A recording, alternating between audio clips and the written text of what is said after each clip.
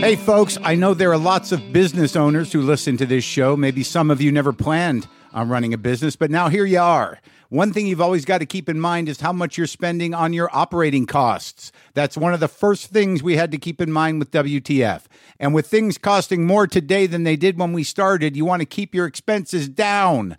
To reduce costs and headaches, be smart and use NetSuite by Oracle, bringing accounting, financial management, inventory, and HR into one platform and one source of truth. Reduce IT costs, cut the costs of maintaining multiple systems, improve efficiency by bringing all your major business processes into one platform, slashing manual tasks and errors.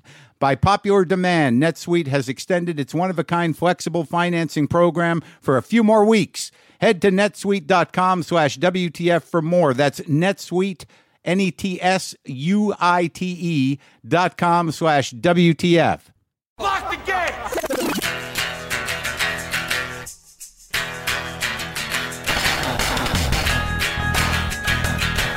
All right, let's do this. How are you, what the fuckers, what the fuck buddies, what the fucksters, what's happening?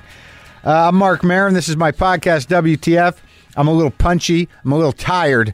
I was up late last night. I'm actually recording this a couple days shy of when it's supposed to go out. So again, if anything dramatic or awful, okay, why don't I just rephrase that?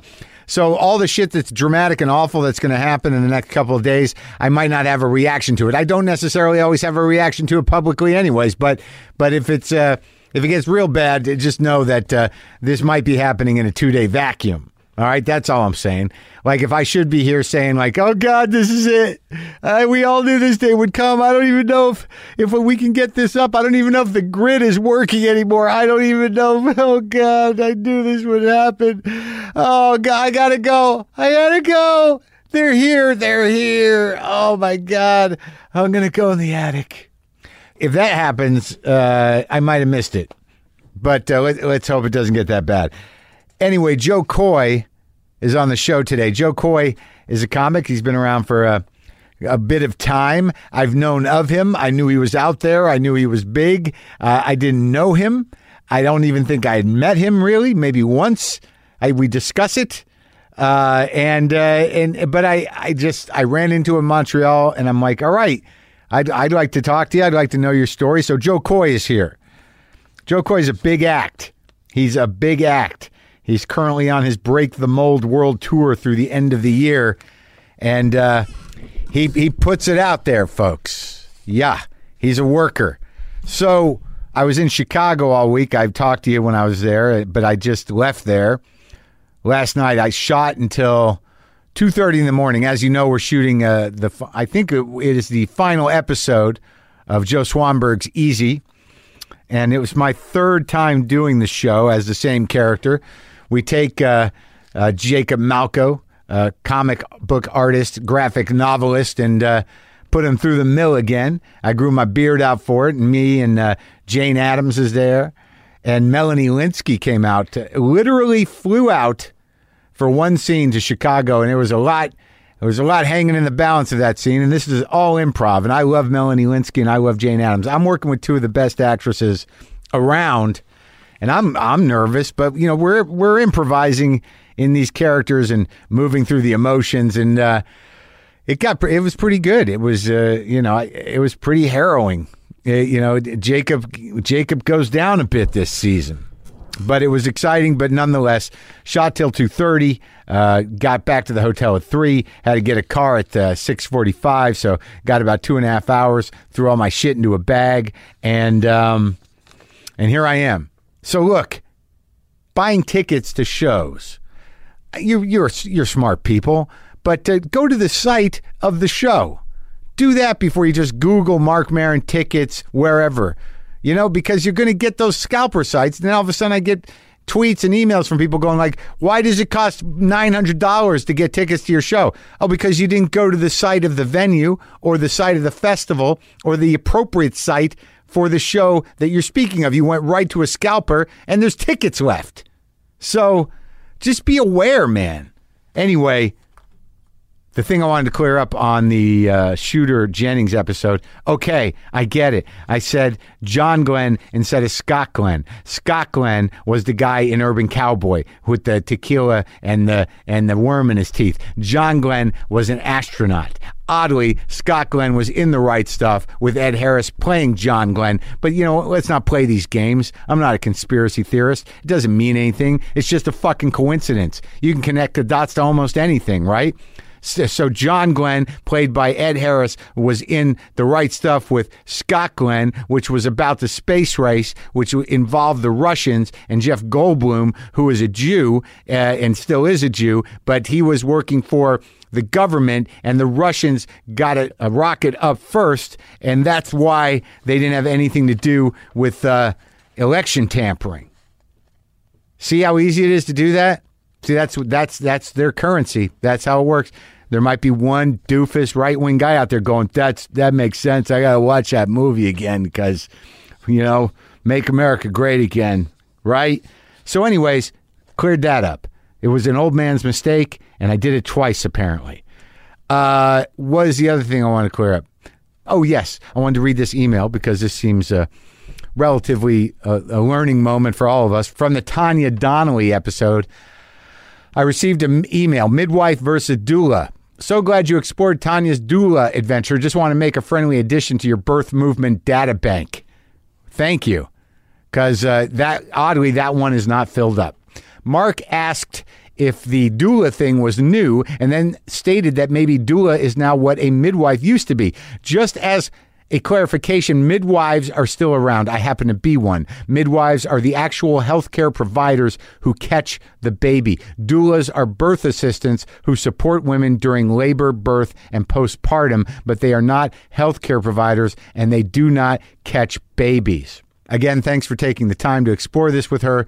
We birth workers always love to hear our work being discussed. Kate in San Antonio. Thank you, Kate, for that clarification. And thank you for catching those babies out there. Got to be out there. Someone's got to be out there catching the babies. Okay, so Lou Malnati. Lou Malnati's Pizza. I do this every time I fucking go to Chicago. I got no regrets about it. And here's the interesting thing. Now, you guys been with me a long time. You've heard me talk to a lot of people. And a lot of times we get along great. And that's it. That's the only time I talk to those people. I'm not spending time with them. Occasionally I run into them, and I don't even know if they necessarily remember we talked or if it had any impact whatsoever. Usually it does. But I think you can also notice when I really get along with somebody out of nowhere, and you might assume that we'd met before, but we haven't. Good examples of this, I think, would be Josh Brolin, recently David Harbour, and Tracy Letts. These are all people that whose work I enjoy, but what are you going to do? I don't even have Josh Brolin's email address. I don't have his phone number. I got nothing. I felt like, hey, we could be friends, but then I really thought it through.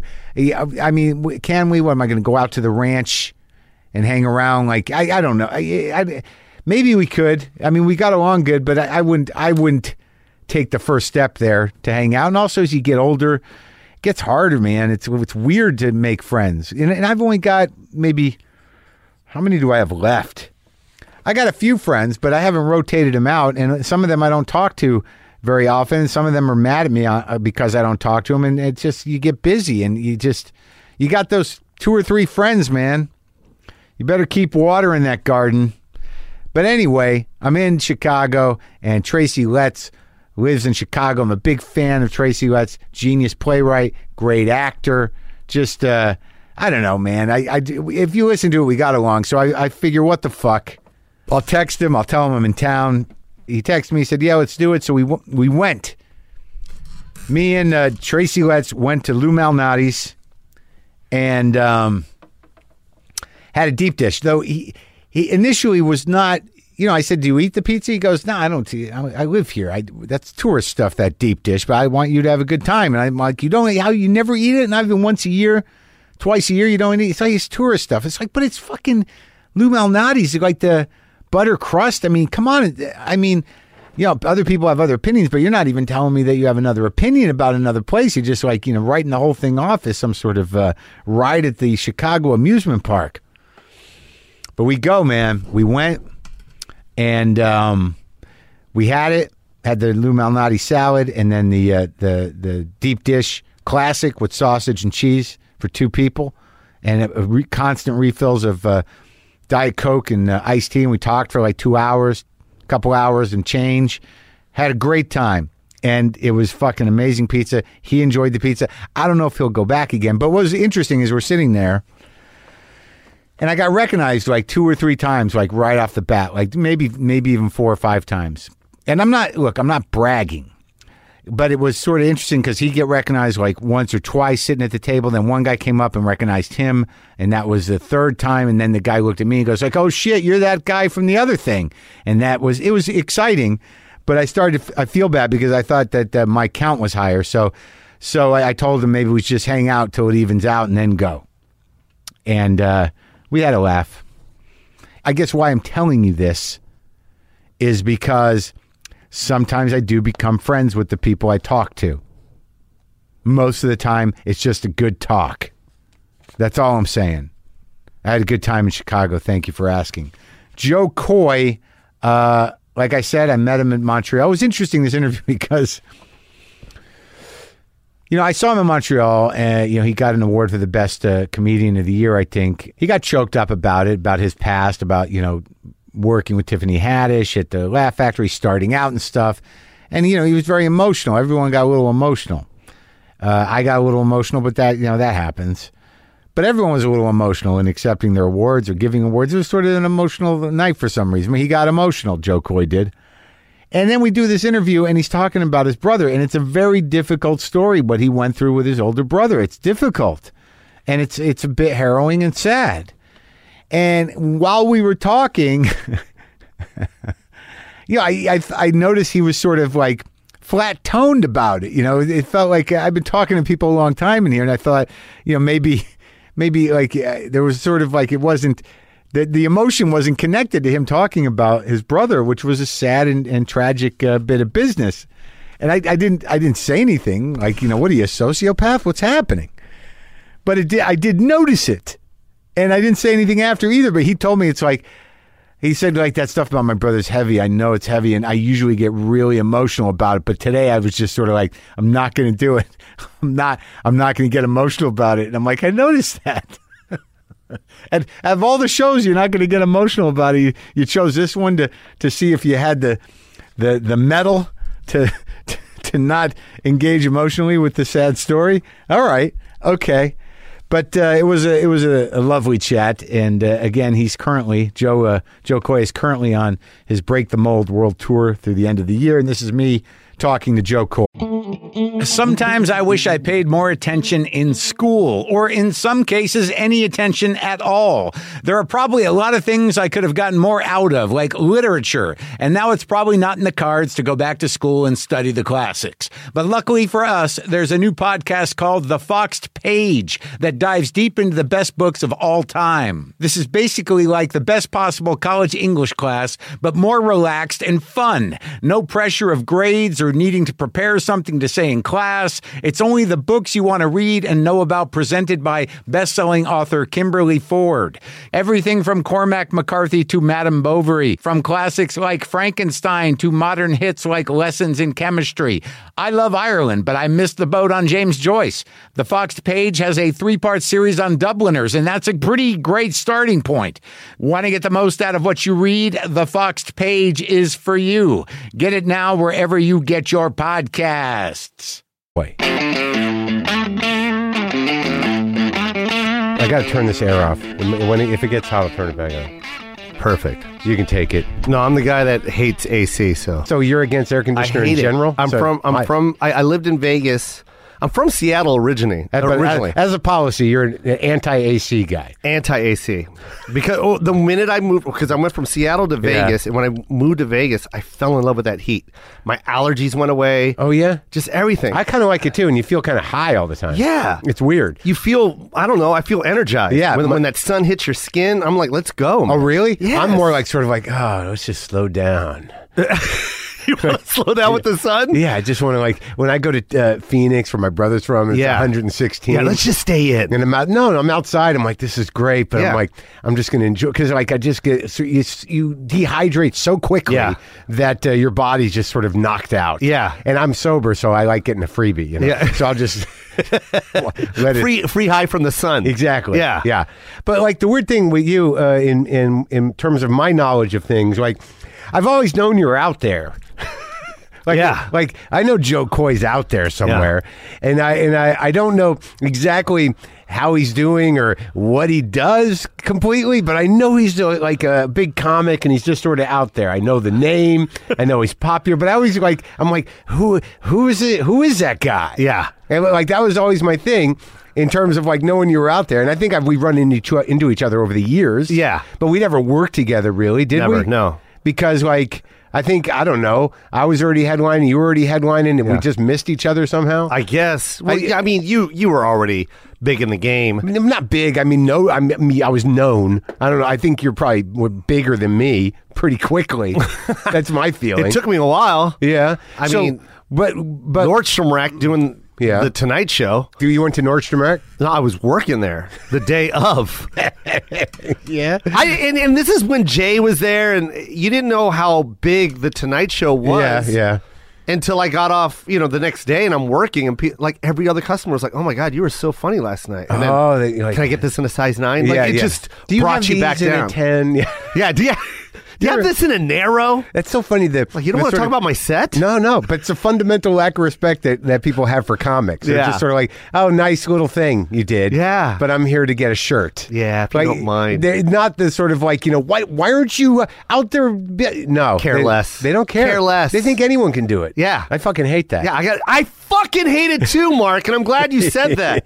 I'm so sick of someone coming up to me and like, there's this guy at the office. He's doing comedy too. I don't give a fuck. Yeah. He does it on office night. That's what he does. He's hysterical during lunch. I don't give a fuck. I know. This is two different things. I know, man. But you don't say that to him. No, I'm like, oh, cool. I like to meet him. Best of luck to him. Best of luck. I hope it works out for him. I hope it works out. Yeah. It's really easy. Tell him how easy it is. Oh yeah, go to Elko, Nevada for a night. But we're I didn't know. Like I knew that you were Filipino. Yeah, half. I get it. Half. But I bet I knew that you played. This is a thing I think in my head is I thought you were an ethnic act fundamentally. A lot of people did. Yeah. But it was so funny because when I first started, I chose not to play the Asian card for like the first 10 years. Yeah. Because I already knew I had that in the bag. Oh, really? Yeah. I'm like, I can do that all day. Well, might as well build the audience and then really. Yeah. I mean, I'm not going to hone a craft that I already have. It's right. Like my mom is my go-to joke. Yeah. My whole life. Yeah. So I'm not gonna I already knew I had that. So when I first started, I was going after I was so inspired by Def Jam and Eddie Murphy and Richard Pryor. That was your thing. I got on the Def Comedy Jam tour. Well, let's go back. So like you're what? Your mom's Filipino. My mom's Filipino. My dad's white. He's white. Yeah, regular Air white. Force. Air Force white. Air Force. The Air specific Force white. type of white. That's the white Air Force. That's white. the white that brought half breeds to America. Yeah, of course. Yes. Like they went shopping overseas. Yes, I always say this on stage, Mark. The armed forces is like the original Tinder. You know what I mean? Yeah. A lot of soldiers were like, you know what? That Korea, swipe left. I'm going to the Philippines. For Asian fetish. Yeah. But no disrespect to my mom and dad. You know what I mean? Hey, that was the time. It happened. You have to put yourself in that time. People don't get it. So, all right. So, was your dad in war? Yeah. My dad was in the Vietnam War. Yeah. Oh, really? He was part of that. Yeah. He was flying?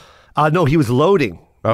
My dad had an obsession with cargo planes. It's the weirdest obsession. So Don't ask me he was why. loading cargo planes in Vietnam. Loved it. He fucking loved it. So he was probably loading bodies. And mostly, he loaded the commissary. Oh, so the food. So he wasn't really in the line of tanks. fire necessarily. Well, I mean, they depend what base he was on. I guess. Yeah, it depends on what base. But the cool thing is, I always ask my dad, because he always told me, he goes, I love cargo planes. Yeah. And I always go, Dad, you're full of shit. You didn't get a fighter pilot's license, and you want to work near planes. Yeah. Like, I was just being a dick when you're a kid until I met his dad, and his dad was like, no, that's all he loved. He would build cargo plane, like the model planes. He'd always buy the big ones. My dad had this obsession on, he didn't understand how a plane could get a tank to another place. Oh, so he's just fascinated. He was fascinated by that, and he became the loader. He was a master sergeant, and he loaded the plane. And he's good at it. He's a fucking packer, man. He's good, and I got that skill set from him. Yeah. I'm not joking. You can pack a truck. I can. You got to move. Bro, when they pick our bags up at the airport and I see him just tossing shit on top, I'm like, just go start the fucking car. Yeah. Let me load this.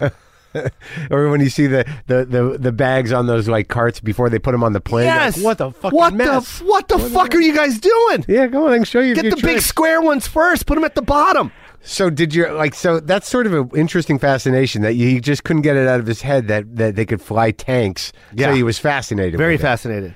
But it's so hard because I try and explain to these kids today, especially my son. Yeah. They get to see everything on the internet and it's that fast. Yeah. Whereas my dad, it's like these planes just got built. Yeah. He had to buy a model. He had to buy a model. Did your kids ever put a model together? Yeah, I used to build. No, my son never put them. Are you kidding me? They don't do that. $14.95. You get one that can fly with a goddamn camera. The fuck do I want glue and paint for, Dad? That's true. You can get a little drone. This one spies on people, Dad. The fuck are you talking about? You got to do that in your act. It's so true, right? Yeah, it is true. It's so true. But these kids are so spoiled. I didn't love models. I don't think I ever got to the point where I actually took the time to paint one, but I put a few together. You know what I mean? Together. That was it. But there were those dudes that would do the paint. My dad. Oh, he did it? Yeah, paint them first, son. Paint them on the rack. Right. Fuck. I put together a green plane. That's all I had. That's it. With a green pilot. Give a fuck. I'm not painting this gray thing. And you still had one piece, and you're like, oh, fuck. Where's that one go? So how many brothers and sisters do you have? Man, it's pretty big. Really?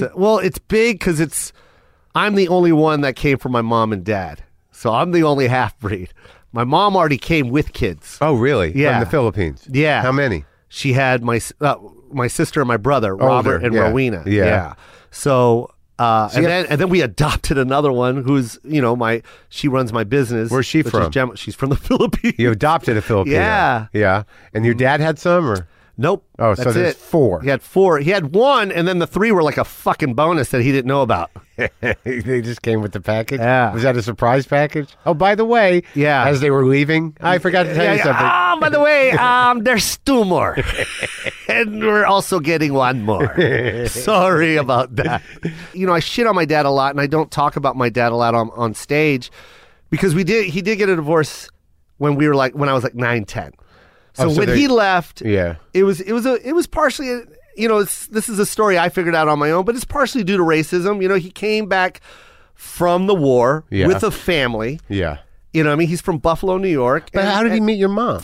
Vietnam. But I mean, I know. But they were overseas. And she was in Vietnam? They were so they would do this thing where they hire entertainment out there, and she was part of that. She was part of that package, the bands and stuff that go out there. What part of the package was she? No, it's dancer. I guess dancing package. You didn't ask. What I mean? Let's go. Was she dancing? Was she playing something? They were part of like a group that would sing. Okay. So let's give it at that. Okay. I'm so curious. You never asked. Like, what exactly? What kind of entertainment was it? Yeah, my dad told me, and it was part of that whole. Like, they always had entertainers come over and lot sing. Of them. The Filipinos are amazing singers. That's why my sister's a singer. Isn't the singer from Journey Filipino? Journey. Yeah, we're that's our thing, man. We're great for like what is it called when you imitate a song? What is it? Cover bands. Oh, cover bands. Notorious for cover bands. So that was what my mom. People was love that guy from Journey. Arnel Pineda, man. You know him? I met him twice. He's a Filipino guy? Filipino. He's about 4'8". Yeah. He just sings the shit out of those Journey songs. And he runs. Yeah?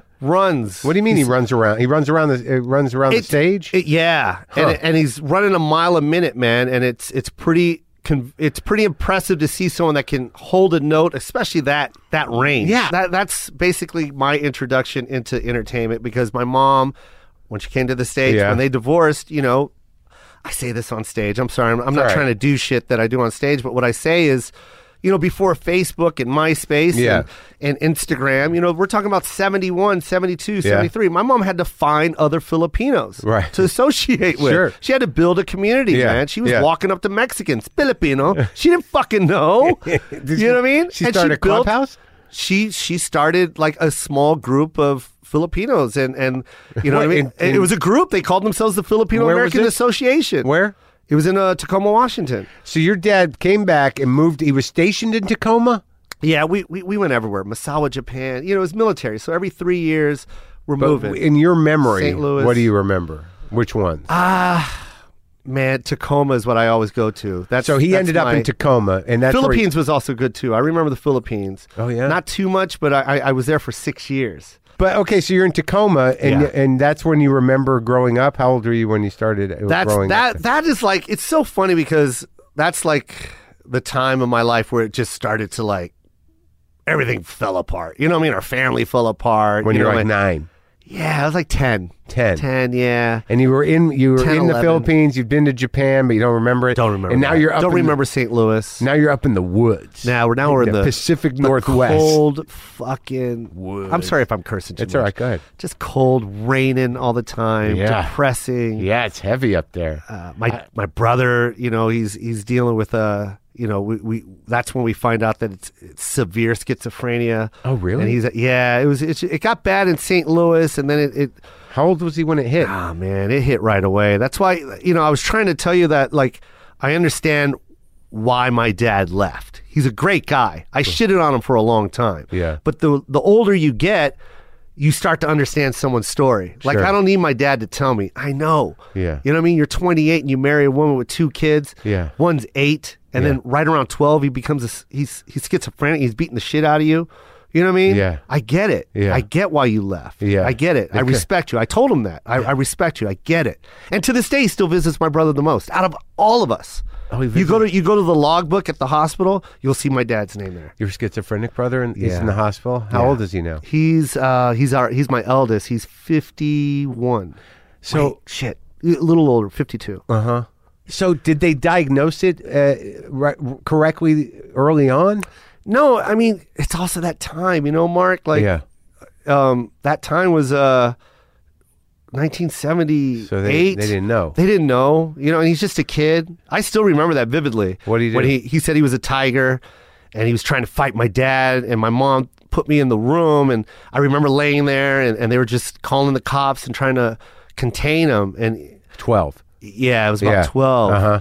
and that was it. That was the start of it, and it was. He it believed he never was a- never looked back. He believed he was a tiger. Yeah, it was bad. It was about like 1 in the morning, 2 in the morning. It was bad, man. I like that it was sort of an animal that was probably more indigenous to like Asian culture Yeah. than Yeah, than a fucking grizzly bear. right. Yeah. He chose a tiger. Chose a fucking tiger. He said that too. I'm a fucking tiger, Dad. I'm a fucking tiger. It was rough, man. He was all lit up. He's a good guy too, man. Well, how long did it take? What was the wrangling process? How long did it take to get him diagnosed or get him in the hospital? Or It was get a him med- lot of cops. All a lot through- of cops at the house. A Oh, lot like of on and off, you beatings. mean? Off and on. I mean, Because you didn't know. Nah, and you couldn't fuck with my brother, man. A small guy, tiny. He'll fight 6, 7 cops. You could not contain that guy. So this he'll punch happened- my dad. He'll knock my dad's block off all the time. Really? Yeah, man. Punched my mom in the eye. I remember when she came to the school with a black eye. I was like, God damn, man.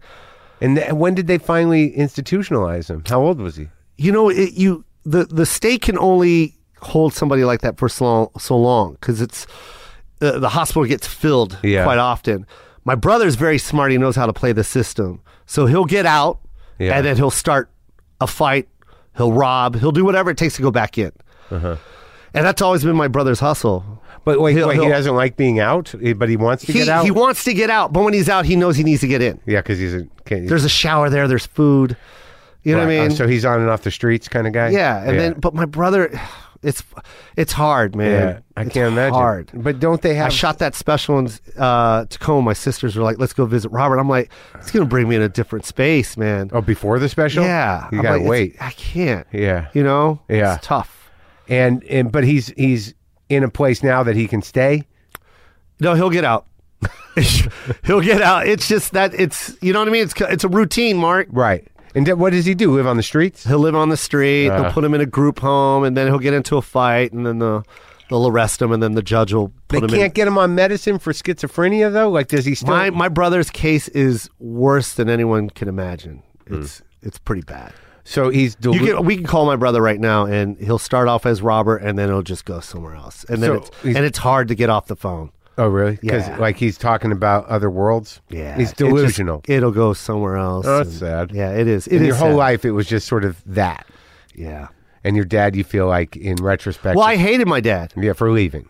Yeah. Yeah. And I hated his parents. That's why I call them his parents. You know, I never had a relationship with his parents, and he knew that. He cried. My dad cried too. He said it was the time. You know what I mean? Like I get it. And then, so I never had a relationship with that side of the family. I don't know anyone on that side of the family. Because he left at 9. Yeah, I was 10. I think I was 10. And it just sucked. Yeah. And so my mom raised me, and then my aunts raised me. My aunt named me Joe Coy. Like, you know what I mean? Like that's where it all came from. So in Tacoma, your dad takes off. Your mom creates the Filipino American Club. She didn't. It's so. I'm sorry. I did say that. She didn't create it. She became part of it. They founded like this group together. It was called the Filipinos. And she's still friends with a lot of them to this day. And but yeah, they would hire. They would rent out the Knights of Columbus Hall. Yeah, it was. I don't know if you know what that is. It's called the Knights of Columbus Hall. And rented every Sunday. And, you know, these families, each family would bring like some type of Filipino food because there was no Filipino restaurants out there. So everyone would bring some type of food, and then there'd be a big table, and it was potluck. And of course, they'd make the kids entertain. And that was my sister and I would do the most of the entertaining. I would dance, and my sister would sing. Really? Every Sunday, yeah. Were there other kids? There were other kids, yeah. So everybody's hanging out being Filipino. Yeah, man. Being Filipino, that's so good. Yeah, that's exactly what was going on. And that's why that was the culture that I identified with the most. Yeah, it's because you grew up in it. There was a big Filipino community in Eagle Rock. Yeah, yes. Huge. And I remember that they opened a Filipino restaurant that I went to once, and then it didn't stay open, but I never had anything like it. I don't remember any of it, but it was sort of challenging. The food. Really? Well, no, I mean, like... I got to get you some good food, man. Our chicken adobo is amazing. Oh, yeah, okay, that's good. That seems reasonable. Soy sauce with vinegar and a little bit of garlic. Yeah, that sounds good. Can't but beat this it. seemed a little... it seemed a little different. There was some different dish where I was sort of like, that's interesting. I never had that before. Yeah. Our weird dishes, I don't like to eat. Yeah, but everyone has it. It's like you got the dinigawans and stuff like that. What is that? That's heavy. That's the intestines and stuff like that. Oh, yeah. Right. It's always that kind of stuff. Brains, intestines. Yeah, man. Stuff. But the old timers eat it. Yeah, man. People that come from poverty have to eat it. And if they're not in poverty anymore, that reminds them that... It reminds them out. of being... They're out. Yeah, and now we're eating it because it makes us feel like we did when we were kids. Yes, man. It was what made us feel better back then. Exactly. Yeah, this is the best thing we could get. This is all we can get. Yeah, that's right. For this much money. The intestines. But you have money now. I know, but it makes us feel comforted. Yes. So it was Tacoma the whole time? Tacoma is where my dad retired, and that's where they got divorced, and that's where it all started for me. Well, what were you doing there? Were you derelict? Just finishing school. Just hanging out? I was a derelict. Yeah. You're shitty? I was shitty. I was I was a good kid. Yeah. I was very I was the only kid. I was the youngest kid. Yeah. And like I said, my brother was in and out of the house and getting arrested. That's just insanity. So, like, he took up a lot of the emotional time of the rest of the family. Exactly. Managing your schizophrenic brother. Yeah. So, like, you're in that weird position where you got to resent him for being sick. Yeah. And then I'm resenting my dad for not being there. So I imagine everyone's just dealing with Robert, the schizophrenic. Yeah. And that took up a lot of energy. That took a lot of energy. Oof. Yeah. And I just found myself, I knew I was the funniest guy all the time. So that's what you did to make sense of things. Yeah, man. Keep I your loved head it. up. Yep. Yeah. And I was addicted to stand-up. I couldn't get enough of it, man. Is that how you escaped when you were a kid from the chaos? Yeah. You'd watch who were your guys? All of them. My favorite, of course, this is back when you had the VHS tape. And you just put the tape over the... over whatever it was, and then you could record, and then you put it to extended play. You could put 3 or 4 on there. And I had one. My mom just got HBO, and of course it had Bill Cosby himself on there. Yeah, it had Robin Williams live from the Met, Whoopi Goldberg Around the World in 18 motherfucking days. Delirious was on there, and then I started getting the other stuff that you could rent at these videotape stores. My friend Alan Portugal had a video store rental card, and because Blockbuster wasn't out yet, right? And that's when I got Richard. And I got just a family-owned video store. Yeah, and I would get Richard, and I got Carlin, and then And then my addiction just started getting worse and worse. And then Dennis Wolfberg, Brian Wolfberg. Regan. I love the storytellers, man. Yeah. So Dennis Wolfberg was like one of my favorites, Great. man. Yeah, I He was loved great it. with Yeah, those. I couldn't get enough of that guy. Just Yeah. the way he would open Yeah. his eyes when he would deliver something. And It's wild. yeah, it was Yeah. great, man. And it just the list goes on. I got to see, Chris Rock, before he did Bring the Pain, and you're going to shows. Richard Jenny. Yeah, I was going to it. Yeah. When you were in high school? After high school. That's when I started going to the shows in Vegas. Oh, wait. So when did you end up in Vegas? 89. Okay. Yeah. So your mom moved down there. Yeah, everybody moved down there. Why? My grandmother had cancer. Oh. Yes, it always goes through a depressing stage. I'm sorry, Mark. It's all right. But So yeah, you she packed had up cancer and we all left. the sisters and the schizophrenic brother. Yep, we all moved. You all went into a car. Yeah, and then my brother was only there for about 3 months. Not 3 days into the trip, because fuck, he didn't even make it. He didn't even make it. He didn't? My mom and him got into a fight in a diner, and my mom gave him all his money. He demanded all the money, all her cash, and she was so fed up. She just gave him whatever the cash she had, and that was it. That's all we saw. That's all we saw of Robert. And you left him? Yeah, and I'm probably mixing up a story here, and I'm sorry, but It's okay. that's my brain. It's all over the place. So you're But that was the last time my mom spoke to my brother, and on the way to Nevada. yeah, that was it. Huh. That was it. She wrote him off after that. She was Wow. like, I can't deal with it anymore. I need to live my life. It's a lot of drama for a trip. Yeah, man. yeah, especially going to fun cities like Vegas. Yeah, but your grandma's sick. That was the last time my mom and brother spoke. Yeah. She'll occasionally call him every now and then on the phone, but He's up in Tacoma. He he went back to Tacoma, and that was it. Wow. And I'm kind of happy she did that. It's hard. Yeah, because she didn't want. We were always yelling at her, like, just let him go. Like, Yeah. why do you keep bringing him back? Why do you keep opening the door? Can't help him. Yeah, and then finally she's like, I'm done. So we were like, thank God, man. Wow. So you go from the woods to the desert. And that was everything for me, man. I was was so good. depressed in Seattle. Yeah. I was depressed in Tacoma, man. All I Yeah. had was my comedy tapes, man. So you were in Seattle or Tacoma? Well, Tacoma, but Yeah. anyone from Tacoma says they're Yeah. from Seattle. That's Yeah. just how it is. Oh, wait, because you don't want to sound like a hillbilly? No, because when you say you're from Tacoma, they're like, where the fuck is that? And you go, Seattle. Oh, why don't you say that? So I just Yeah. said, Okay. So Nevada was like Nirvana to you, huh? It was just sort of like, I'm here. yeah. Just got to see sun for the first time. I was playing basketball at 1 o'clock in the morning because they have 24-hour parks that are lit and brand new. Yeah. And Safeway was open 24/7, and streets were perfect. Yeah. And this is before anybody else. The Mirage hasn't even been built yet. Uh-huh. So if you can imagine that kind of Vegas, Right. It was a MGM different Grand time. was still there. MGM Grand was still there before they knocked that thing down. Yeah. because it was called the Marina or something like that. Yeah. So that was my. I loved it, man. And how old were you when you moved there? I was 18. But so I remember when I saw you accept the, what was it, Comedian of the Year award? Stand-up comic of the year. Yeah, stand-up comedian of the year. At Montreal, Yes. that you had told the story about going to see who? Was it Eddie Murphy. Eddie Murphy. Was that Yeah. in Vegas? That was in Seattle. Oh, it was. It was 1987. Oh, so right before you moved? Yeah. And what- I took my mom's credit card and bought it online. Ticketmaster, you had to call. Yeah. You had to call it. Yeah. So I called, used her- my mom's did she credit know- card. Did she know you took it? She knew I was going to get something for Eddie Murphy. She thought it was a movie. Oh, okay. Yeah. So, she doesn't know Eddie Murphy does Yeah. stand-up. Right. And then as she's driving, like, where the fuck are we watching this movie? Right. Yeah. And I was like, I'm going to a concert. I brought my friend William. Yeah. So she had to drop us off in Seattle and just drive around for a couple hours. And that was the first. Was that the first live show That you was saw? the first live, and I had to beg my friend William to go because no one knew kids didn't like stand-up back Right, then, man. right. That wasn't a thing. That's something your dad did. Right. You know what I mean? Yeah, I get that. Yeah. And I had to beg William to go. He's like, "What's stand-up? I don't want to see him. What What are is you, that?" like He's gonna- 16? Yeah, I was like 16. Yeah. And we were like 12 rows from the stage. Man, that concert. Did he like Mark, it? Your friend? Yeah. Of course. Do you know that concert raw? No. Yeah. You didn't get to go. You No, didn't I go didn't to see it, yeah. But it was all arenas. Yeah. You know, he played. It was where the Sonics played, and Yeah. the red screen where they show his silhouette and he's holding the roses. That was a video screen that played all his hits, all his characters on SNL and all his movies, and it was just to music, and it was just speeding up faster and faster, and bam, it turns red, and he's standing behind it, and I fucking shit myself. I was like, is this really happening? Yeah.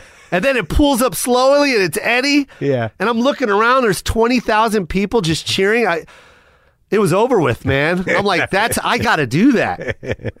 He had a black leather suit on with no T-shirt. Yeah. He had driving gloves on. Yeah. Leather driving gloves, the kind that, that the Velcro right here by and then a diamond ring over the ring, over the I was like, this fucking guy, man. And he just killed for like an hour and a half? It was like 2 hours. Really? Yeah. It's like 2 hours or something like that. Yeah, it was amazing. So- Paul Mooney opened for him. Holy shit. Yeah. Had a pink fedora on. He sat on the stool for like 40 minutes. Did all right? Fucking crushed, man. I've never seen anything like that. You've probably worked with Paul, haven't you? Oh, yeah, I worked with Paul. But, that's at Laugh Factory and stuff like that. Yeah. Mm-hmm. Yeah, I middled for him once in Sacramento. How'd that go? It's good. The thing I learned about Paul, though, is because Sac, I remember him like from being a doorman at the Comedy Store, seeing him close enough. So I knew who he was, and I knew that, he had found this new life with Chappelle and everybody. And, Eddie respected him, and Richard, obviously. But you work with him in Sac, which is not really, it was not a black crowd. No. It's just that punchline up there. Yeah, right next to the Arden wall. Right next to the bed store, yeah. Yeah, right, exactly. The mattress store in the fucking mall. And, is that like when he's with white audiences, he'll do 2 hours or more sometimes. Yeah. So the thing is like, if you don't think you're racist, he'll find it. Yeah. He'll find it in you. Yeah. That's his trick. Yeah. It's sort of like, because it's all driven that way. Yeah. So you may think you're open-minded, but some of those white audiences are like, what the fuck? Yeah. How much of this shit do we got to take? Yeah. And I thought it was kind of genius. Yeah. And he sits there with the calmest posture, man. Oh, I know. I know. Doesn't fade him. Look at you all. Look at you, motherfucker. He's something else, man. So, all right, so that blew your mind, but you didn't have a plan after that. You were sort of like, how do I do comedy? Yeah, I had no idea. Yeah. I had no idea. When did you figure that out? I called... I just started calling. I called all the comedy clubs and said I could do stand-up. In Tacoma or Seattle? No, in when you got down there. When I got to Vegas. Yeah, to figure out what you had to do. Yeah. You want to start. Yeah. And where'd they lead you? To Sharippa? To nowhere. Nowhere. No one's got it open. Sharippa would never... And I would call him the most because he was the only one that would answer. Everyone else would send me to voicemail, but for some reason, Sharippa would always answer the calls. Yeah. And I would end up talking to him. And then one day he was like, hey, look, kid, go to L.A., get an act, and then come back to me. Yeah. But we don't have open mics here, all right, kid? But he knew because I would make up different names every time I call him. I make up names all the time. Why? I'm Glenn Herbert. Yeah, why? What were you asking him? I was just, I would be like, if you have a fallout, I can MC, whatever you want. Oh, right. But you had not been on stage? Never. I've never been on stage, man. Yeah. And then I found out about this competition. It was called The Biggest Fool, and it was at the Tropicana Comedy Stop. Do you remember that? Yeah, a little bit. It's now the Laugh Factory, but back then it was called the Comedy Stop. I know that room. Yeah. Harry Basil. Harry Basil. Yeah. Right? He was the owner, right? Yeah, he owns it some part. He's got some part of it. Yeah. Yeah, and then he had this thing called the Biggest Fool competition, and what it was is two open micers go head to head during a regular show during the month of March, and then you just keep eliminating. Whoever wins that competition becomes the Biggest Fool, which is April Fool's Day. You get to open up for a headliner. Oh, well, so you get to MC or some shit for a headliner. So they throw you on during a regular show? Yeah. Two open micers. Back going to head back. Yeah. For what, 3 minutes? 3 minutes in between the feature and the headliner. Man. Or no, before the feature. Right. Yeah. Right after the opener. Yeah, We're right going to after start the off opener. with something a little unique. Yeah, you're going to love this, you guys. These guys, if you think they're going to suck, they are. Yeah. So that's how you started? And if you don't laugh, remember, they're not comics. Yeah. Oh, good. Yeah. Here they are. Here they are. How'd you do? I bombed so bad. Really? Yeah. What were you so doing? bad. I can't even remember. Just You sex really jokes, can't remember? dick Oh, really? jokes. So you didn't start with a character or a story? Nah. No. Just right to dick jokes. Yeah. Nothing. Nothing. Had nothing. Didn't win. Didn't get past a minute. I remember the routine I wrote. I was like, this is at least 35 minutes. How do I scale this down to 3? You freaked out. Shit. 30 seconds in. You're just like, I'm done. Heart in my mouth. Do you remember? It's the worst. I wanted to die, Mark. I still remember that feeling. It's the worst. It was the worst feeling. It was packed. Because you spent like a month thinking about it. Yeah. And then you get up there and you're just like, Yeah. And you know what was crazy, Mark, is seeing the back of the stage. Because you only see the front. yeah. Oh, you mean behind like the green Yeah, room when or you're whatever? backstage, and it was like, oh my God, I'm really here. I love that part of our business. I love it. I love when you walk through the guts of theaters. Yeah. Like, oh, this is show business. So sick. Like, I look at love the it. kitchen. Look at Yeah. people working in the kitchen. Look at this. They got real jobs. I'm going to go fucking fool some people for an hour. I just love that part of it. Even when you do TV and you're Yeah. just the guy's holding the curtain, you're like, "What's up, man? Yeah. We're about to go on TV." Yeah, man. Make sure they don't see your hand. yeah. I always love see over the years, like you see the same guys doing that. Like on Conan, I've done it a lot. Yeah, and man. I always look at him and go, "I got nothing, man. I got nothing."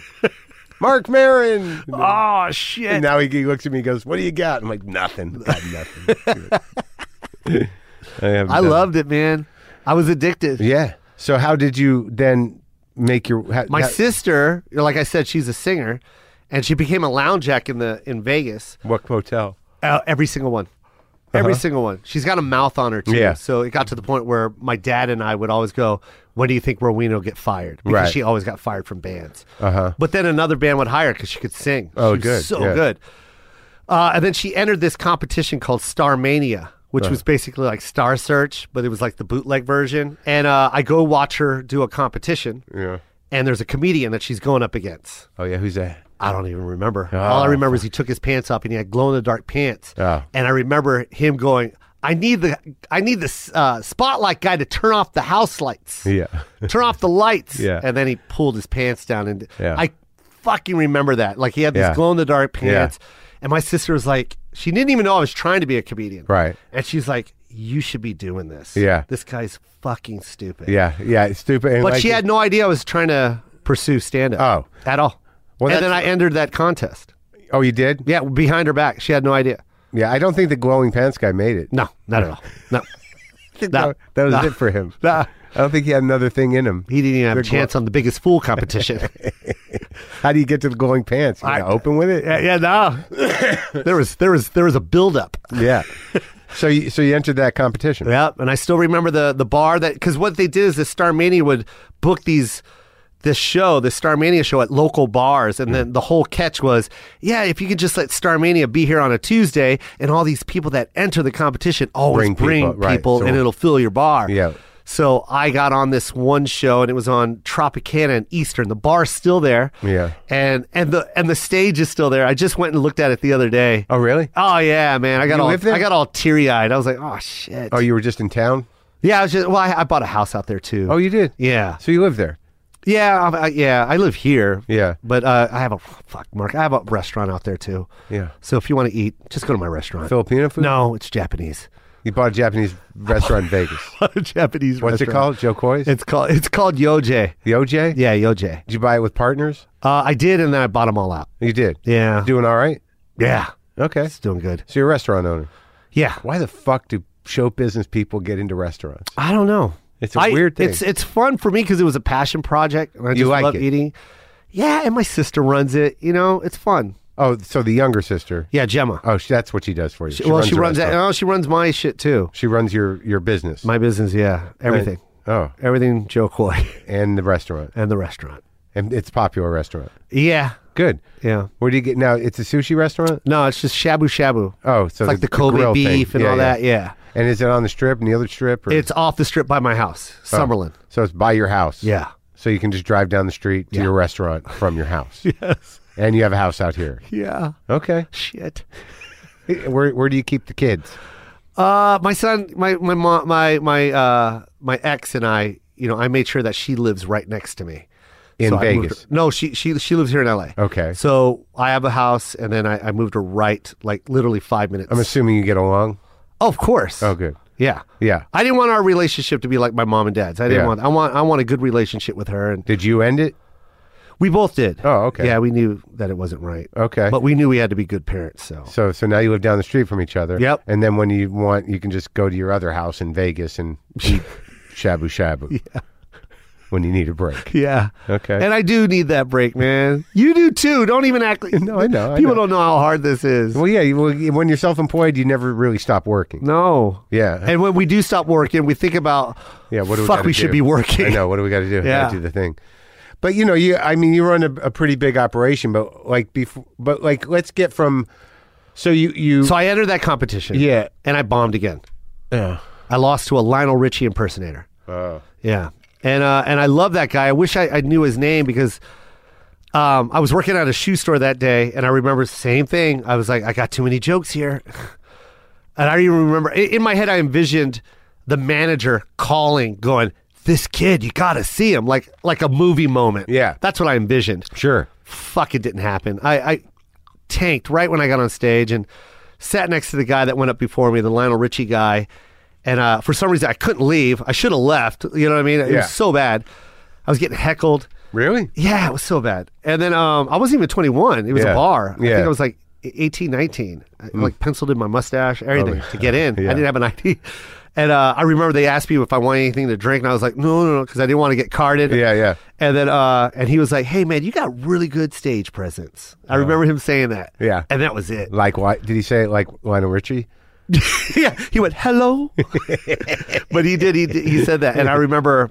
Okay, I got it. Yeah. I got it, man. You got that I part. got stage presence. Yeah. and he wasn't lying. Yeah. He goes, you have it, man. You got something up there, man. There's something about you, man. Yeah. Just work on your jokes. Write Yeah. some more jokes. And he wasn't a comedian, but he said the right shit to me. Yeah. Because I wanted to quit that day. Oh, I yeah. remember going home. My mom and stepdad were on the couch, and I was all dressed up in a tie and had the fake mustache. And my mom was like, "Where were you? Where did you go, Joseph?" Yeah. And I couldn't tell her. Uh-huh. I just went right to my room. So where'd she pick up the stepdad? Vegas? Tacoma. Oh. Another military guy. And I love this guy. He beat the shit out of my brother. So that was the most amazing thing I've ever witnessed. Robert. Yeah, because I'd never seen anyone throw hands with my brother before. So your dad splits, your mom gets a new guy, and that guy and she's still with him to this day. They've been together 35 years. and she took care, and he beat the shit out of Robert. Beat the shit out of Robert when he kicked the door down. Uh-huh. Yeah. And that was good. When I saw that, I was like, fucking Superman's living with us. Oh, man. I dare you to come to this house now, Robert. I mean, imagine being being bullied and, terrorized your by whole your fucking life. schizophrenic man. brother. Yeah. So how old were you when she married that guy?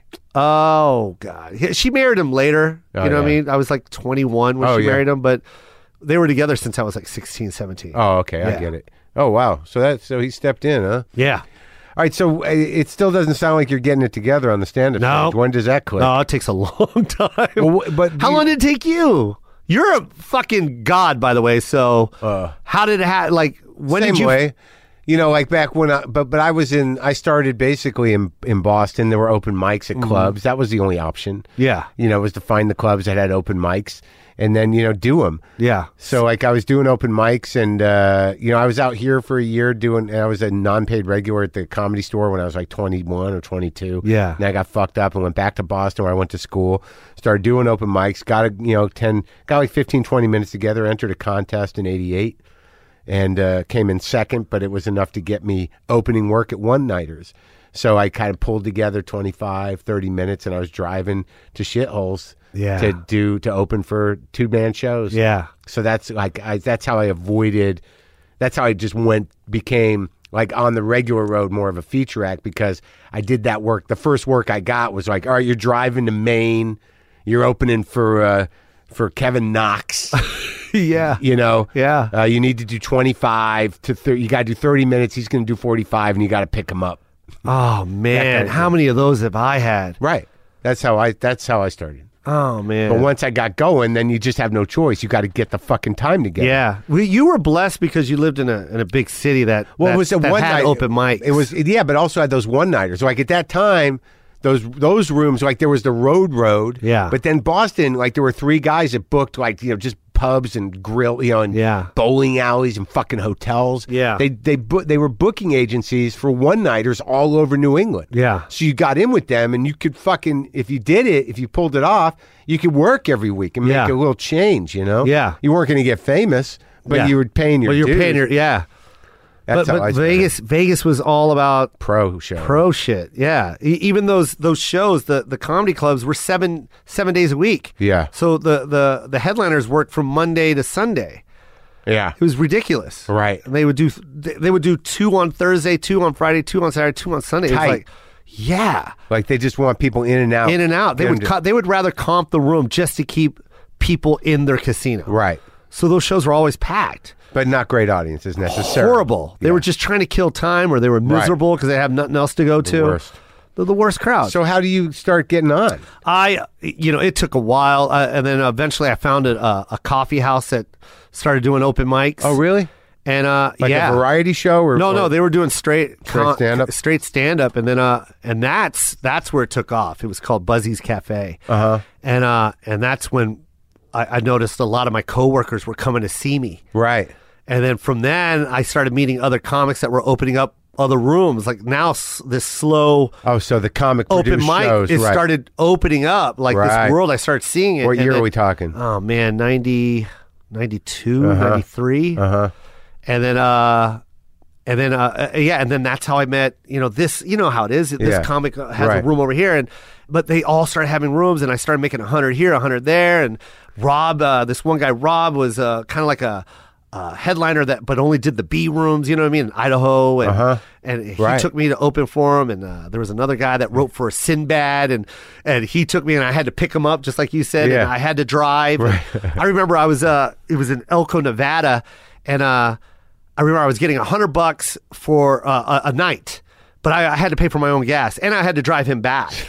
It was so fucked. And I remember But you I don't had to make care. a decision. I had to make a decision. Do I eat tonight, or do I save this money for breakfast tomorrow? Yeah. Because I want to go home with something. I Yeah. just wanted to go home with like $30. Right. Just so I could show my mom I made money. You Yeah, know what I mean? yeah. Because if I would have ate dinner and ate breakfast, I would have went home with like $5. Right. For sure. Yeah. But I wanted to go home with something, so I remember that. Oh fuck, man! Elko, Nevada, man. Yeah. Red light district for the truckers, man. Yeah. Rough crowd. Rough crowd, man. But those were the gigs, and it just started all coming together. And Kevin Kearney was the one that gave me my first paid gig to open for a headliner at Catch a Rising Star at the MGM Grand, Wow. and it was $1,000 for like 12 shows. Nice. And I made a Xerox copy of that. What were you doing, like 10, 15? I was doing 15. Yeah. Yeah, man. And then he gave me the manager gave me a stack of 2-for-1s. Yeah. They were orange 2-for-1 tickets. Hand them to your friends, man. Bring them to. And I was doing it, Yeah. and I noticed everyone in line were my friends and fans. Yeah. And I'm like, well, they're here to see me, not this guy. Yeah. But yet I'm giving the casino money, and then the money they're going to make is more than what I'm getting paid. Right. 12 shows divided by 1,000. I think I'm Yeah. making like $90 a show. Yeah. So I went and looked for theaters. Really? On your own? Uh-huh. Wow. And I rented this theater called the Hunt Ridge Theater. Yeah. And it was like this old movie theater from like the 50s. Yeah. And it's off on Charleston and Maryland Parkway. And you just rented it? Rented it, man. Wow. And then I'm trying to. I had to take out a loan. I got sponsors. You did? Yeah. And but did it work? Yeah, I sold it out. How many seats? 800. So you just like took it on yourself to promote your own show at the Yep. theater. Yeah. You just fucking figured it out. Yeah, man. And I just did the math in my head. I'm like, why am I going to let this guy get all the money? and so like who came? Everyone I knew, the same people that went to that show. So that was the beginning of the business. That's why I can wear every hat. Like, yeah. that's why when I knew I could go on the road, I knew I was also able to book the road. Right. I knew how. Yeah. And I knew if I, just like this Netflix special, when they said no to me, they were like, no, we're good. We already got all our comics for 2017. Yeah. As depressed as I was, because I knew that routine was great, and I had to do it now because my son's, if I wait 2 more years, these jokes are dead. Right. Right. Like these jokes are now. Yeah. Right. Like my son. Yeah, yeah. You know what I mean? He's 12 now, and the jokes are about him being 10. Yeah. Yeah. Like if you wait 2 more years, he's gonna be 18. No, I got to do it now, and that's why I paid for that special on my own. So you self-produced your last Netflix special, Yeah. and they picked it up. Even though they said no, yeah. And what was that like? They said absolutely not. And then how did you get them to? I didn't care, Mark. You made They it. said absolutely not. We are booked for 2017. And you went and made it. And then And what was the next conversation? I with was. them? Don't get me wrong. I was so fucking depressed, and God bless all the comics that made it that year. Yeah. You know, I saw them get their specials, and they're my friends. And I think I was one. yeah, Didn't you I were do- one. Yeah, Yeah. And God bless you guys. Yeah. But I knew I should have been on there too. Yeah. And I was upset that why can't they make mine? Yeah. Why? So I just shot it myself, and I was like, fuck it. If they don't get it, then I'll sell it out of the backseat of my car. I've done it before. But how did you get? Did you talk to Robbie after? Why my agent? Well, first of all, God bless Robbie for coming to Netflix, because we all have a relationship with Robbie, and he's a beautiful guy. And Robbie used to work at the Montreal, Comedy JFL, and he's a big part of my career. And I shot that thing on my own, and we got it to Robbie just in time to make it during everyone. You know, that was a big year for Netflix, Right. stand up. Yeah. And I'm just happy that I was Yeah. on it with you and Yeah. everybody else. Yeah, it was. And I wanted to be on that. Yeah. Like I was not going to wait. Everyone knew that those specials were coming out in 2017 for Netflix. Yeah. Everyone knew that Netflix was going to do a huge stand-up push. And for me to be like not on that, I couldn't. I couldn't, man. I have 30 years here, man. Yeah. And if I have to do it myself, then I'm going to do it myself. And I did. And it paid off. Fuck yeah, it did. And times a million, man. But you were already like, you know, like through the course of like, so you start doing the theaters like early on, you know, self-promoting yourself, but you still had to figure out how to get a name for yourself. So when did you come out here? But like I said, Mark, when I first came out to LA, I still went into the factory, and I became a factory comic. I never went to the store. I never went to the Improv. Jamie had beef with Bud for some reason, and he was my manager. Yeah, it's funny. I never go to the factory or the Improv. I think I go to the store. You only go to the store. Yeah, I'm a store guy. You don't do the Improv at all? Not anymore. No? Okay. But he wouldn't let me. Once I started to sell tickets, I'm like, why should they make any money off of me? They did nothing for me. Yeah. I'd rather just go to the store. And Yeah. as far as the factory goes, I'm like, I don't even know. Like, I know Jay Day. Like, a lot of these rooms, it's sort of like, who's doing it now? Yeah. Who's booking the real room? Yeah. And what nights are they actually having real shows? You Yeah. know? And I know Jay Davis is down there, but like, I don't know. The store right now for me is just, they're real crowds. Yeah. There's no fucking paper. Comedy crowds. Yeah, comedy crowds are, you know, they're diverse and weird, and you know, like just real crowds. Like every time I'm at the factory, the times I've gone, and they'd let me work there. I could work anywhere. At the factory, I'm like, where are all these kids come on the same bus? You know, like I never. What? Did they get bussed in from No, UCLA? I don't know where they're from. I don't Yeah. know what. And the Improv, I'm just that room even is never a great room. That's the hardest room, I think, hands down. And now with the new one, it's like, Easiest room is better. Laugh Factory. That's true. Yeah. But I love the small room at the Improv now, the workout room. The front room? I love it, man. The lab? Yeah, the lab. The bar, yeah, it's nice. I love it. Yeah, I mean, like I've done a couple shows here and there. I just like the store. Like once you figure out how to do the store, it's very rewarding. Yeah. All right. So anyway, so you come out here and you just lock in with Jamie. So yeah, immediately Jamie charges me to come to inside the goddamn Oh, really? Laugh Factory. Yeah, I was so fucking pissed. I'm like, I'm just dropping a tape off. Yeah. I got a tape. Let me just I want to hand it. They charge me to go in To the show. to the show, Ugh. and I'm like, I'm To a see comic. Dan Cook. Yeah. He was on that night. Of course. And I'm like, I'm just here to drop off a tape, man. It's the show that's after this one. The girl that runs it, her name is Amy Anderson. That's her name. And I just want to get the tape to her, please. And they charged me. That was so depressing. I was just like, come on, man.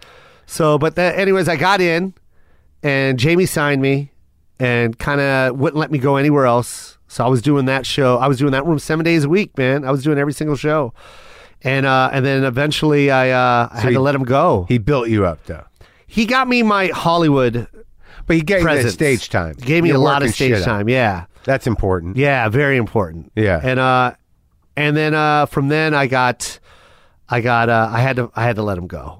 Because I needed to make money, man, and he wouldn't let me do the improvs. And, Wait, so and wait, the improvs were And you were working at Nordstrom's? I was working 3 jobs. Yeah. I was working at Nordstrom Rack. I was at Wells Fargo, and I was doing this yacht every Saturday and Sunday. People would rent out this yacht and party for like 4 hours, and then redock, and then I had to clean it. I had to clean all the forks and had to clean the yacht. Fucking depressing. And then go on stage with my waiter outfit on. You know what I mean? And And I was just like, Jamie, I got to get on the road, man. I got a kid. I got a brand new kid, man. I need to make money, and the Improv's offering. Yeah. So I had to let him go. He didn't understand, but I had to let him go. He didn't understand? And How about now? he didn't understand. You talk to him now? Still doesn't talk to me. Oh, really? Yeah. It's all good.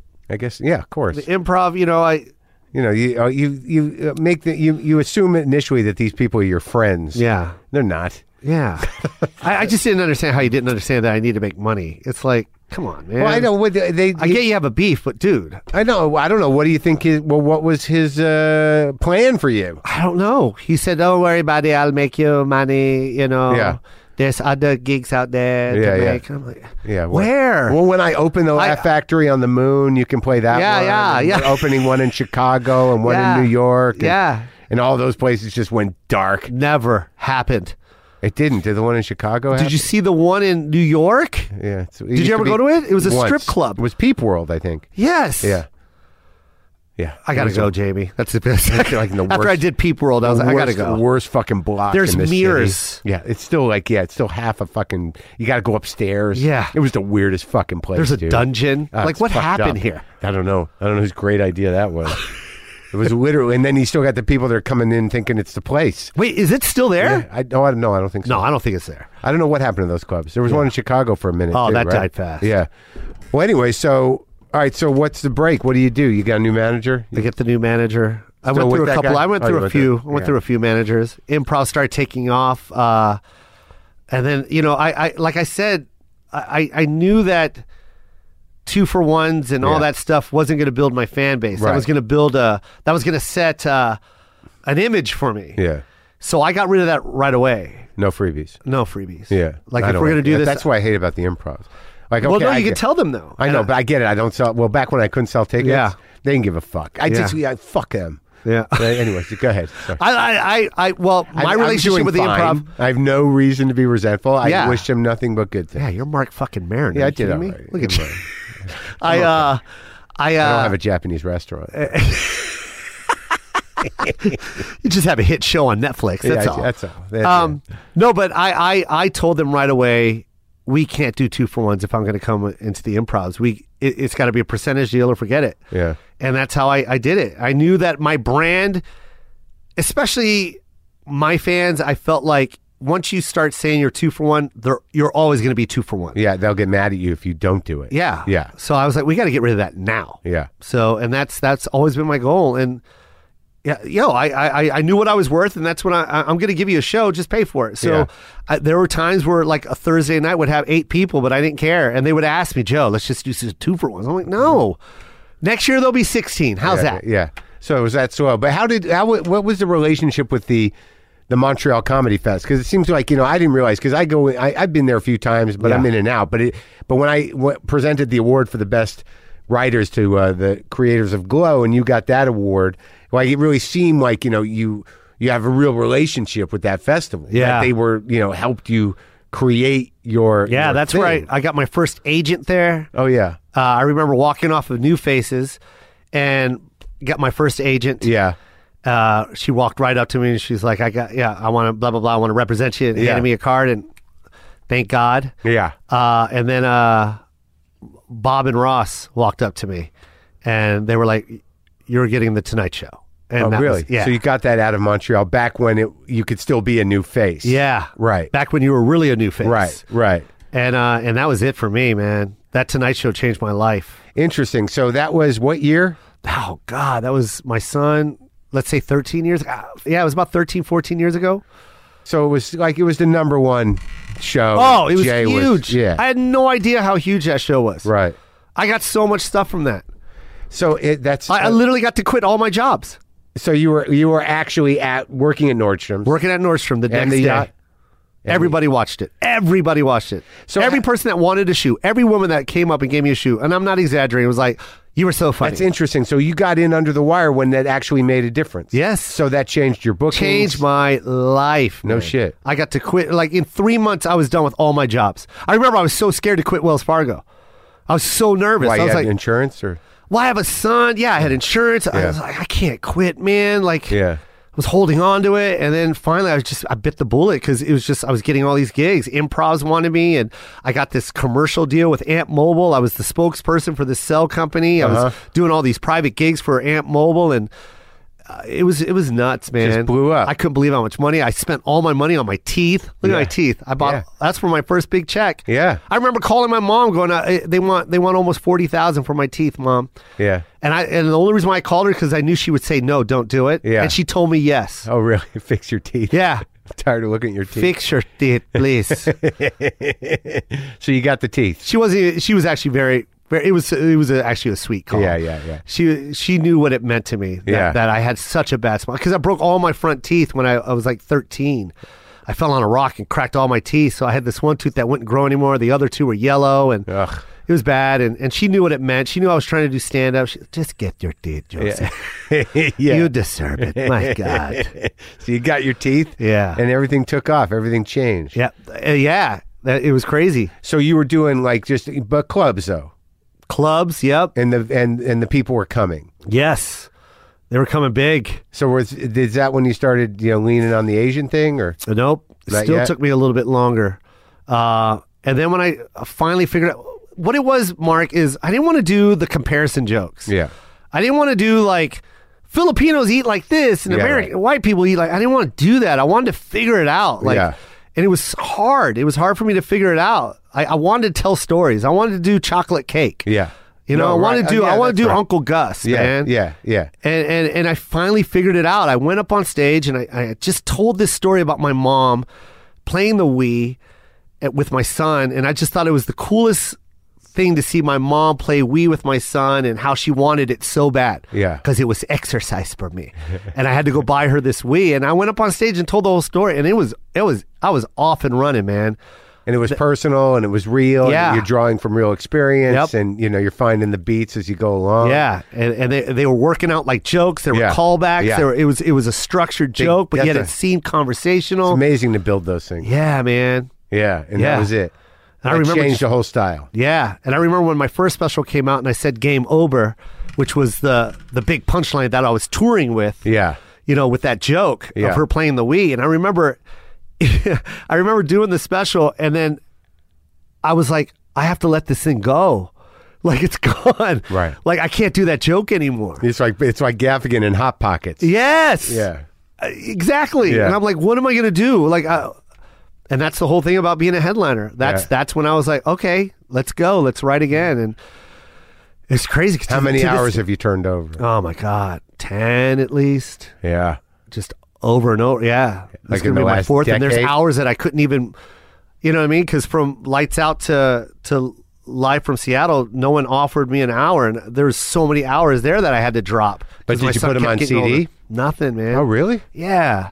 There's a joke on Live Seattle that's on Live from Seattle that's so fucking old, and I had to pretend that it was brand new.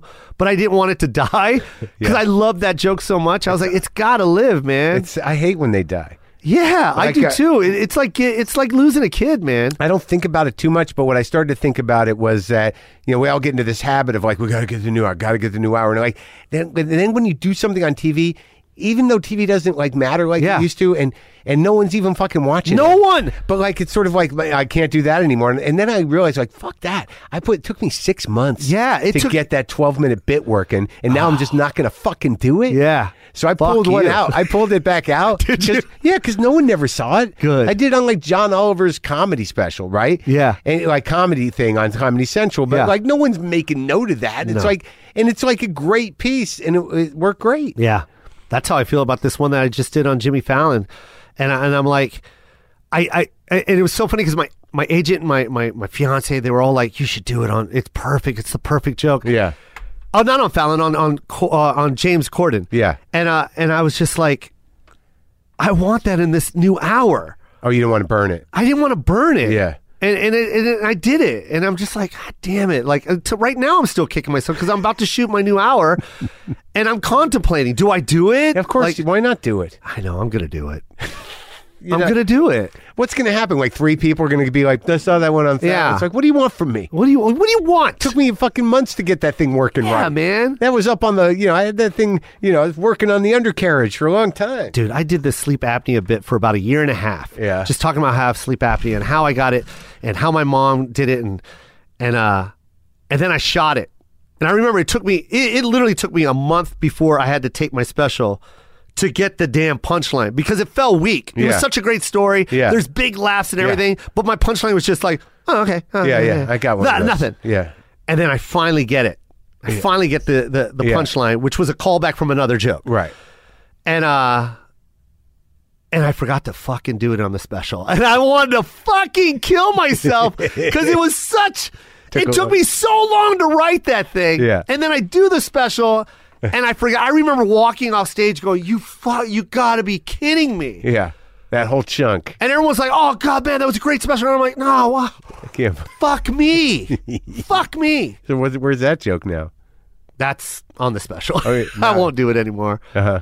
Oh, you got it on the new one. Yeah, people don't know how hard we write these things, huh, Mark? Well, when you do don't you want to punch people in their fucking mouths when they don't understand how hard it is? Sometimes, because like, especially if you do it like you seem to do, like I do, where you're talking things out. So you're talking things out. Yeah. Like, because like a lot of dudes who write, they're not going to just wait for a fucking punchline to be delivered. But if you do stories, like you're like, it's strong enough, but I know that the end is weak. But like the story is still interesting and there's enough laughs there. And then one day it just finishes itself. Yeah. And it's a big day. And you don't know where it came from. No, you never do. But like not everybody writes like that. But for me, it's sort of like some things are around for a year. Yeah. And they tag themselves. And you're like, oh, that's it. Yeah. And then it's done. So, yeah, I don't think people understand the relationship that we have with those things. Mm-hmm. A lot of people who just write jokes, they can throw them away. But if you do long form, it's sort of like, I can't throw that shit away. This isn't disposable. This stuff's all got to work together. Yeah. And mind you, this doesn't have a shelf life. Yeah. This is a joke that can live forever right You now. want it to. Yeah. Yeah. So Chelsea lately, too, that helped you out a lot, right? Yeah, man, that was crazy. I couldn't believe how popular that show got. And it kind of sucked because when I came to LA, I was in. I was at the Laugh Factory, but I was also doing spots at the Improv, and I was in, and then that Chelsea just, I had my son, and then Chelsea and my special, it erupted. The first special. Yeah, and I was able to make money on the road, and I had to leave Hollywood, and I think that's why I lost a lot of connection with the guys that I had relatitions with. You know what I mean? Like, right. It sucked. But you're a guy though. But you're not. See, you're a working comic. Yeah, and that's what you do. Mm-hmm. It's not like like you're not running around auditions. No, you're one of those guys like Gaffigan or Regan. It's like that's where your money is. Yeah, is doing the thing. Yeah, not waiting for the thing. Yeah. So we're not gonna wait for the thing. No, right. So you're out working. Yeah. So you lose the connection. Yeah, and that's what happened with the waiting guys. Mm-hmm. With the waiting guys, and I literally did. I lost connect. It sucked because I had a nice bond with all these comics. We were all. That's why when we went to JFL and when Tiffany said that about me, that was I started crying because that was a part of my life, being at the Laugh Factory and seeing someone like Tiffany Haddish that's broke, but wants to be a comedian. She's trying to make it in this business, and I'm buying her hot dogs. I didn't know that meant anything to her until she started crying on the stand. Then I started crying because I totally forgot I did that. Yeah, you know what I mean? But it's like a community. You miss that. I did miss that. Yeah. I was lonely on the road. I remember being in St. Charles at the fucking barn at whatever it's called. I can't remember that damn comedy club. St. Charles. Oh, man, I can't remember it. The Funny Bone. Oh, the Funny Bone. Funny Bone is St. Charles. It's in the middle of a cornfield or whatever, in a field somewhere. Oh, I heard about that. Yeah. And you're depressed, you know? You don't have that community anymore. You don't have that your comic friends to hang out with. Fucking universe. Yeah, man. And Sad hotel. I'm not able to bring my features yet. So now I got to wait for who's opening for me, and then I don't like this guy. Who's going to try to blow me off stage for a week? Yeah. Who's going to make it hard for me every night? Yeah, exactly. Who wants to become my friend because they want to, but I don't really like them. Yeah. You know what it is. But then the next day you're like, do you want to go to the mall? Yeah. I'll buy you lunch. What are you doing? You want to go to Cheesecake Factory? Yeah. Fuck. There's a Chili's. Yeah, man. There's a Chili's. You like riblets? Fuck me. But that's behind you, dude. Yeah. But so, like, where are you now? Like, It's crazy. Brea, I'm doing my last run at Brea Improv, and I think it's like 600, and it's already sold out. I think we're like 14 shows sold. really? Yeah. Wow. It's crazy, man. Yeah. So, but are you doing the bigger theaters too? Yeah. It's crazy. Lincoln, I just came back. Lincoln, California, I did 10,000 seats. That's great. Yeah. So you're a huge act. Yeah. Yeah. Now, do you do Not everywhere, Mark. Yeah, I know. But, Yeah. I got my spots where I still do the clubs.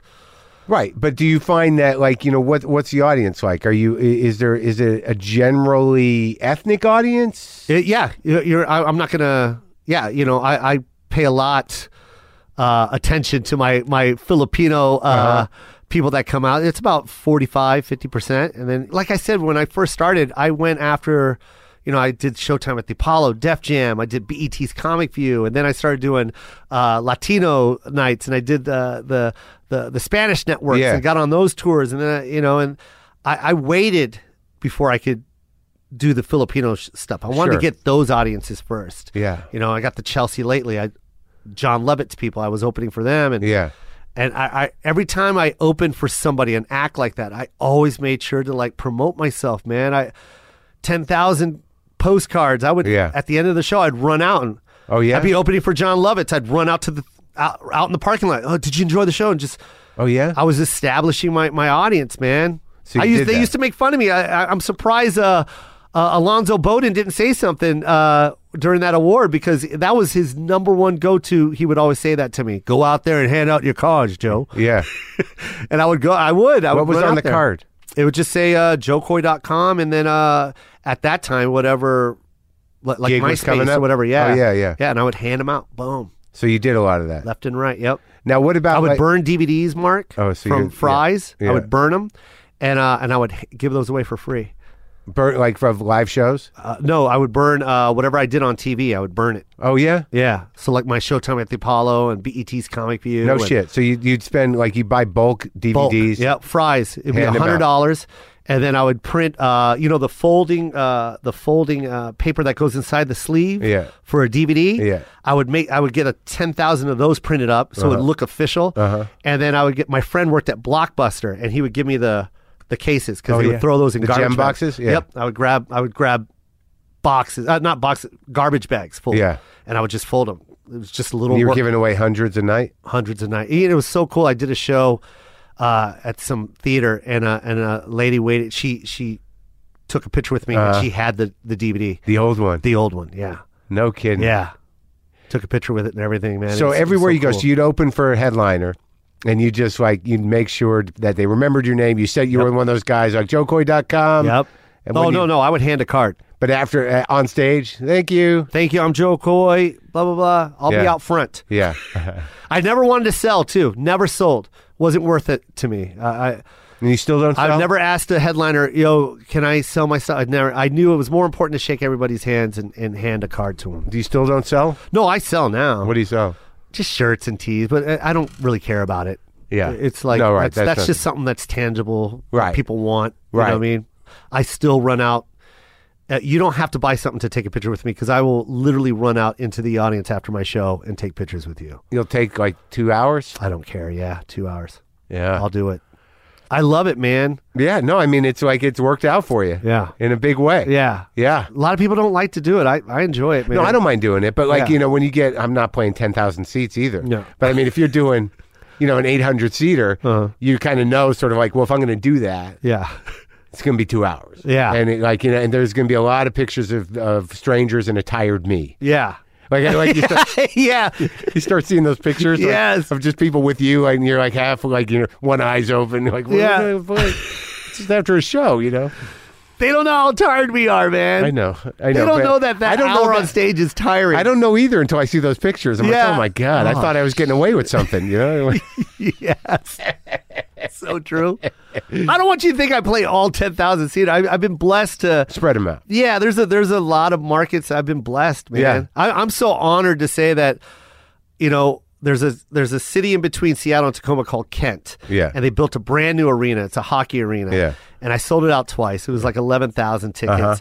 And they painted my 10-foot mural. It says 2 sold out shows. And that's kind of like when I saw that, I was just like, when I was 15, I saw Eddie Murphy and it happened. Because I remember, Mark, looking at the 300 section going, that's impossible. Right. There's no way anyone can do that. Yeah. And so for me to be able to be like, man, if you could dream it, it can happen. Oh, And- that's great. Yeah, man. And it's like a good homecoming. And it's always there. Every Yeah. game, whatever concert that goes into that venue, they get to see Oh, they leave that. it there? Oh, They- they painted it. It's Oh, on yeah. their wall in the hallway, man. Oh, that's nice. Local boy. Yeah, man. Oh, so, but you get along with your dad now? Oh man, like I said, man, we both cried. Yeah. It was right around, I think I was like 21-ish, Yeah.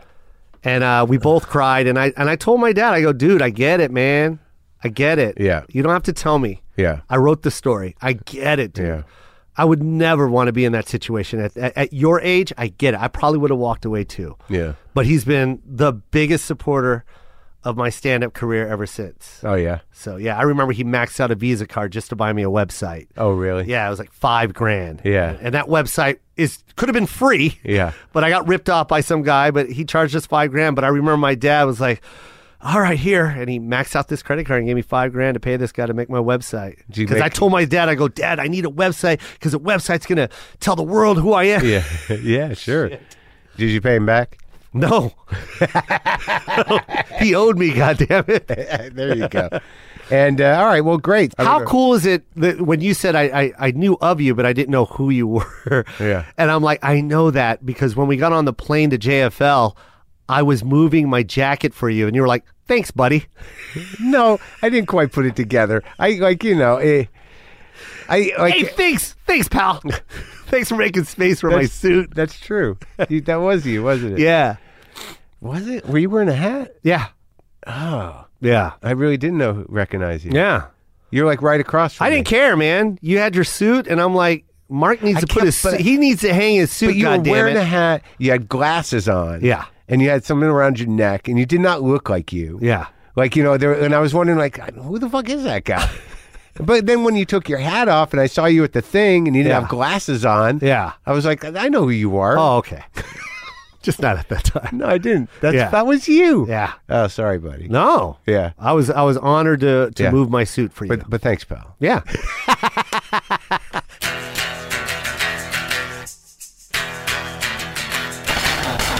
That's it, man. He's selling out the entire state of Hawaii, that guy. Wow. It was nice to meet him. Nice guy. Solid dude. So, also, I believe there's still tickets for some shows. I mean, most of the stuff sold out. Comedy Works in Denver, September 21 and 22.